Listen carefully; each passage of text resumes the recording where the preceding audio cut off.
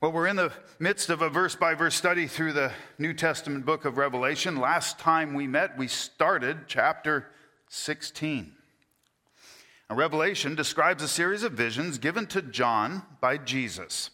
John records what he sees and hears and presents it for us here in the form of a letter to the churches.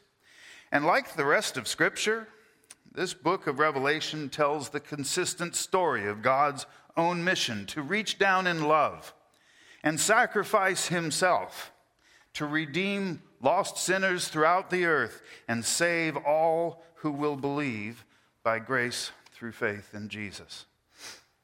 In Revelation, what John's describing is really the end game, the completion of God's redemptive mission as it will actually take place at the end of time. John chronicles the culmination of a long history full of sacrifice, suffering, and death for God's people. But now, evil will soon be defeated forever, and the faithful will be vindicated at last. In chapter 15, John saw a monumental and astonishing sign in heaven, 7 angels having the 7 last plagues, and we are told specifically that in these last plagues, the wrath of God is complete. All the redeemed are pictured in heaven, standing on the sea of glass that proceeds from the throne of God. And we're told that they overcame. They overcame by not taking the mark of the beast and not worshiping his image. So in heaven, they play harps, singing the song of Moses and the Lamb, a song that honors the gracious deliverance of God's people and the righteous judgment of those who have opposed them. So it is, the story of God's deliverance and judgment unfolds, accompanied by a musical score. In chapter 16, the 7 angels begin to unleash the wrath of God upon those who remain on the earth. Yes, he's the creator, sustainer, owner of the universe. And yes, his goodness and kindness have been manifested in creation, especially in sending his only son, Jesus, to be a sacrifice for our sin. But as part of his plan to redeem us and the rest of creation, God's judgment on the forces of sin and death is both a necessary and an inevitable consequence. So John describes for us the end of an era in world history. The age where sin and death have held sway over the earth will soon be over, and then we'll finally see the fully developed kingdom of God who lives forever and ever. Last time we watched as the first angel went and poured out his bowl upon the earth, and as a result a foul and loathsome sore came on all of the men who had the mark of the beast and on those who worshiped his image. They had demonstrated their loyalty to the beast, at least in part because they wanted to avoid suffering and persecution in this life. But now, their fear of death and their lack of faith receives its own reward. And yet, notice, there's an element of mercy, because God doesn't simply kill them, but rather he allows them to be tormented in a way that may press them to repent even now. John then saw the second angel pour out his bowl on the sea, and it became blood as of a dead man, and every living creature in the sea died. Now, most, if not all, of the people who remain on the earth at this point have already taken the mark and worshiped the beast, and as such, they've been complicit, if not actually involved, in the suffering and death of Christians in these end times. Yes, they tried to make some provision for their own comfort and safety, but they did so while ignoring or participating in the slaughter of innocents all around them. So God addresses this cold-blooded attitude with a suitable response, and John watched as the third angel poured out his bowl on the rivers and springs of water, and they too became blood. So it is that the pressures begin to build on those who remain. They suffer with loathsome sores. Their lives have been fundamentally disrupted, from the food they eat to the air they breathe, and now the very water they drink has been turned to blood.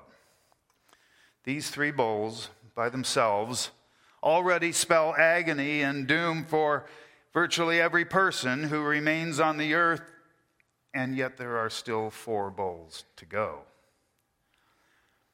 In the wake of this intolerable wrath, it is as if God himself anticipates the cries of those who would accuse him of injustice.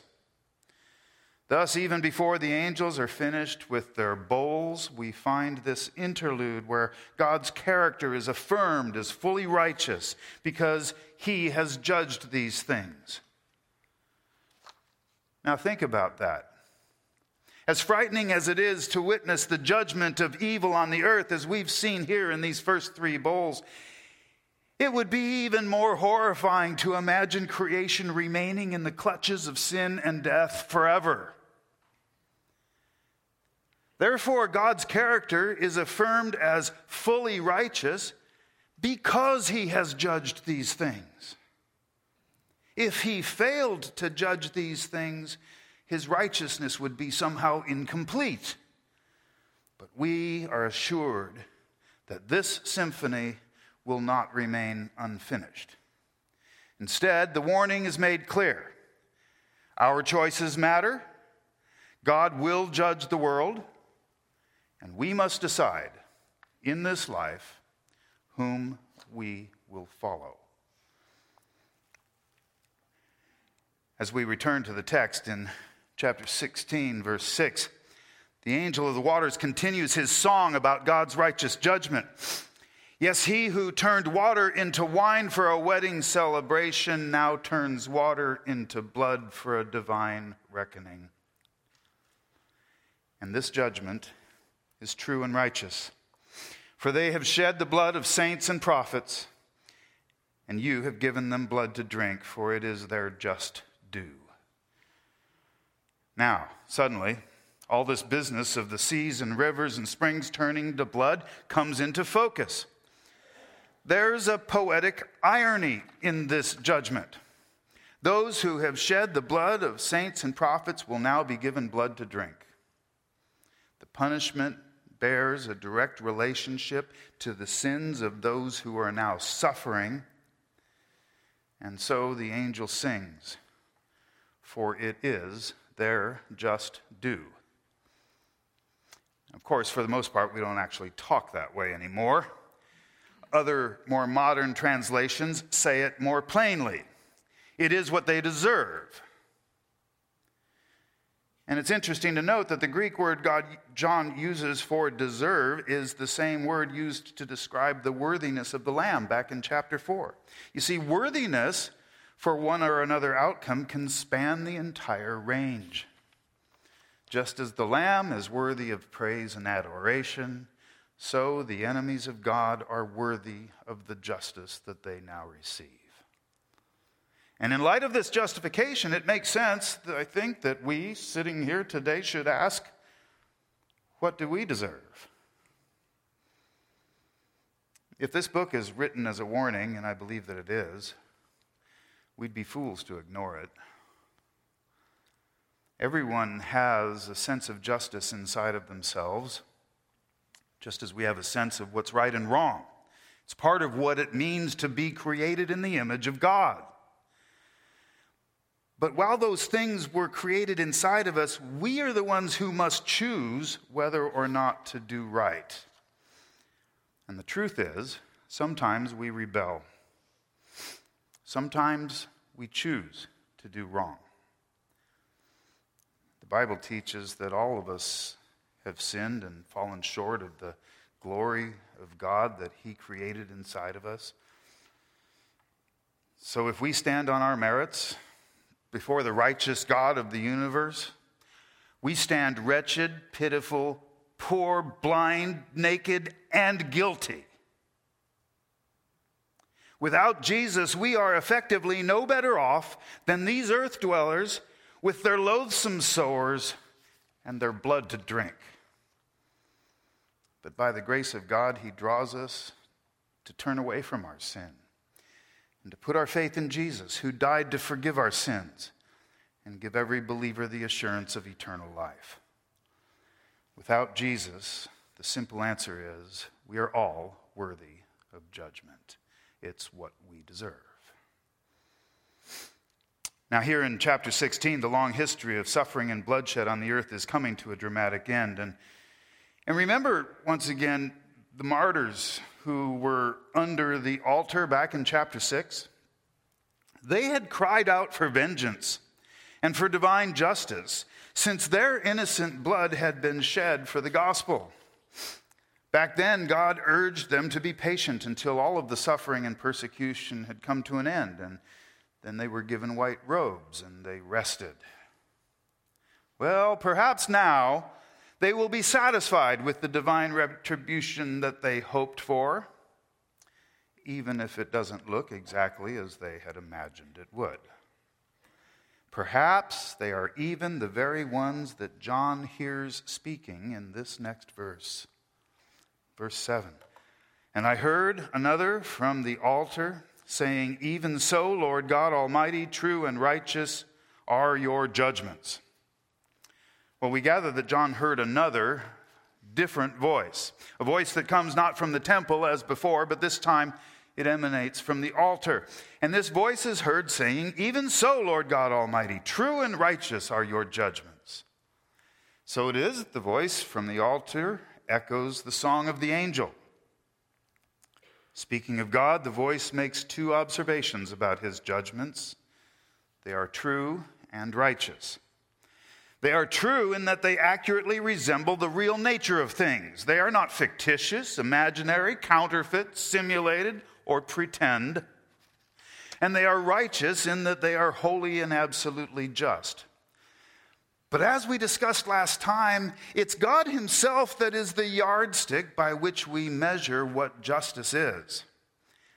Yes, it sounds circular at first. However, the very idea of righteousness begins and ends with God. So it's understandable that from our point of view, it might look circular. But this is exactly why it's so ridiculous for us as mortal beings, the created ones, to charge our Creator with some kind of injustice or wrongdoing. Because our very sense of justice and wrongdoing has come from Him first. We only know what right and just are because God created us with a sense of such things. Moreover, notice how the two concepts, true and righteous, hold naturally together, because without both, there is no justice. You may be earnestly seeking justice, but if you were proceeding from false information, you'd never know what a just result was supposed to look like. On the other hand, even if every witness testified the truth, if the judge himself was dishonest or unwise, you may well still end up with an unrighteous judgment. But God's judgments are both true and righteous. God is not arbitrary or capricious. He doesn't take bribes. He doesn't do things randomly for no reason. He is not thoughtless or heartless or reckless. Indeed, we might expect the wicked in this story to be slain without pity in the same fashion that they slew the saints. But there is a strange restraint in the justice of God. If God is responding to the plea of the martyrs, he's certainly doing it in his own way. And God is frequently more patient and merciful than we might expect. Even now, in this part of the story, the incremental, methodical nature of these plagues, these bold judgments, suggests that something more than wrath is being intended here. Even if the effort is utterly futile, it seems that these bowls of misery, poured out one after the other, are still designed to urge some kind of repentance. Verse 8. Then the fourth angel poured out his bowl on the sun, and power was given to him to scorch men with fire. Notice once again that the power was given by God, of course. Is that a problem? I don't think so. We each receive gifts and abilities from God, and he desires that we use them to glorify his name. But what we actually choose to do with these gifts and abilities, that's up to us. Just because God gives them to us doesn't make him responsible for the way that we use them. We see here that God's entrusted these 7 angels with amazing powers to produce pain, destruction, and chaos on earth. Just so, this 4th angel faithfully wields the power that God has given him to scorch men with fire. Even today, in this age of grace, the sun burns people. Happens all the time. But the word for scorch that John uses here means more than that, more than a sunburn. It actually means to be tortured with intense heat. Interesting that the parable of the sower is the only place outside the book of Revelation where this same word is used. That parable appears both in Matthew chapter 13 and Mark chapter 4, and of course the reference there is to the seed that was sown and fell upon the stony places where they did not have much earth. As the story goes, they immediately sprang up because they had no depth of earth, but when the sun was up, they were scorched. And because they had no root, they withered away. Well, nothing was poured out on the sun to intensify the heat in that parable. Yet because they had no root, the sprouts from the seeds were scorched and they withered away. Such was the withering heat produced by this bowl of wrath. Verse 9, and men were scorched with great heat, and they blasphemed the name of God, who has power over these plagues, and they did not repent and give him glory. So you get the impression that this bowl poured out on the sun produced some kind of a solar flare, something that increased the intensity of normal solar radiation. And men were scorched with great heat, but once again, it doesn't appear that they were killed outright. Thus, the sequential, incremental, non-fatal nature of these plagues again raises the issue of repentance. And yet this time, John addresses the question directly. Rather than simply moving on to the next bowl, John pauses to focus on the response of the earth dwellers who were scorched with great heat. And what does he say? At first, they lifted up their voices and blasphemed the name of God who has power over these plagues. They plainly recognized that it was God who has the power over these plagues. But rather than taking responsibility for their own choices and seeing this plague as the just consequence of their sin, instead, they reacted in anger and blamed God for their condition. They blasphemed the name of God, belching hurtful, hateful lies about him. Then John noticed something else about their response to God's wrath. They did not repent and give him glory. Evidently, while these men had taken the mark and worshiped the image of the beast, that did not, by itself, absolutely prevent them from repenting. Repentance was somehow still available to them. But as it turns out, it just wasn't something they really wanted to do. As hard as it may be to imagine such a response, I think this kind of reaction isn't altogether unfamiliar. Even today, people curse God for things in life that they may have largely brought on themselves. Even if there is no such direct connection, people blame God for the consequences of sin in the world, even though we are the ones who choose to sin. The very things that God intends to draw us to repentance are somehow twisted by sinful men as an excuse to deny God's goodness. And even as God is literally and figuratively turning up the heat on those who rejected him, the events themselves have a certain clarifying effect. As one scholar explained, now we can clearly see that these folks have not simply been bullied into worshiping the beast in order to avoid affliction, because here they're suffering from affliction, and yet they still refuse to worship God. Instead, they reveal their true loyalties by blaspheming God. Verse 10. Then the fifth angel poured out his bowl on the throne of the beast, and his kingdom became full of darkness, and they gnawed their tongues because of the pain. Well, we've already learned that the beast received his throne from Satan, the dragon. And when he took his place on that throne, the beast began to blaspheme God, to slaughter the saints, and to demand the allegiance of all who remained.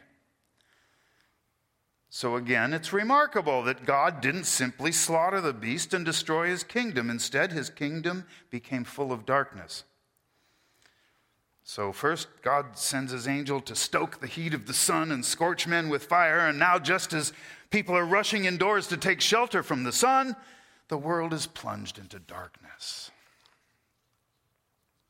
Now, we can't even speculate as to the mechanism in play here. John doesn't even attempt to describe it in natural terms.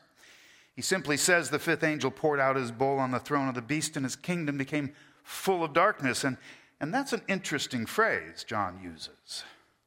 The kingdom of the beast is not just darkened, his kingdom became full of darkness.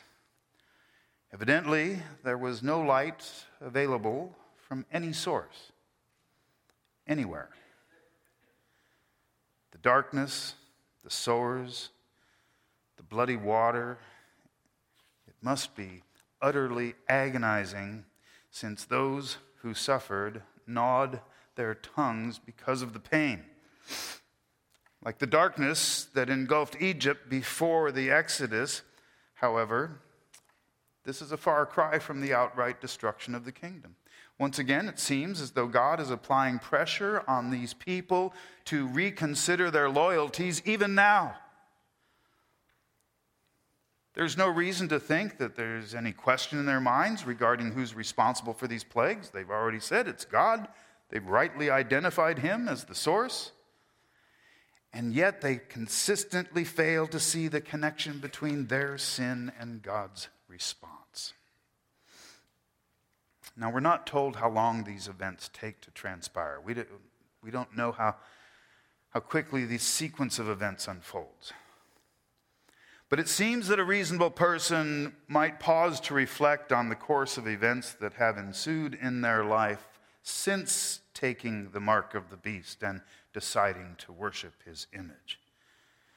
After all, they've given their loyalty to a beast that delights in their despair and destruction. They have hitched their wagon to a dark star, and it's falling fast. You would think they might reconsider their choice of loyalty and turn back to God. But, verse 11, they blasphemed the God of heaven because of their pains and their sores, and did not repent of their deeds. Some people get so entrenched in their unbelief, they hold on to it like a lifeline. God gives us breath and free choice. He's revealed himself in creation and in his word, and he has tried persistently to draw lost souls to saving relationship with Jesus. But just as persistently, many have chosen to reject him. They are overwhelmed by the fear of death, but for some reason they won't exchange their fear for faith. Instead, they hold on to their fear stubbornly, as if somehow it might save them. But deep inside, they know it's an exercise in futility.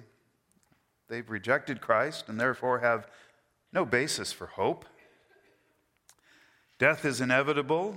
They are unsure of what lies beyond. But for some reason, they are sure they don't want to believe in a risen Jesus or in his promise of eternal life. And the irrational quality of their decision to reject Christ is now expressed in an equally irrational response. For as we saw in the previous verse, those who remained gnawed their tongues because of the pain. Now, how's that going to help? It makes no sense. Just so, refusing Christ when there's no other way just rubs salt in the wound of our own rejection. Nevertheless, the constant refrain repeated by so many lost souls now and presumably then is that God is unfair. You ever heard that one? But the redeemed in Christ and the angels of the Lord, they sing a decidedly different song. The angel of the waters sings, "You're righteous, O Lord, because you've judged these things." And the martyrs who've given their lives for the gospel look on as God dispenses his wrath and say, "Even so, Lord God Almighty, true and righteous are your judgments." Now, the decision by many to walk away from their own salvation is often defended as being more mature than the wistful fairy tale of a risen Savior. But the fact of the matter is, the decision to reject Jesus is little more than a childlike justification to keep doing as we please. It's a petulant pride that makes a person wrap themselves up in their fear and insist on sovereign authority over the dark little corner where they live. Here, in the end times, John describes people refusing to acknowledge God's sovereign power. Ironically, at the very same time, his sovereign power is being so clearly demonstrated in their life.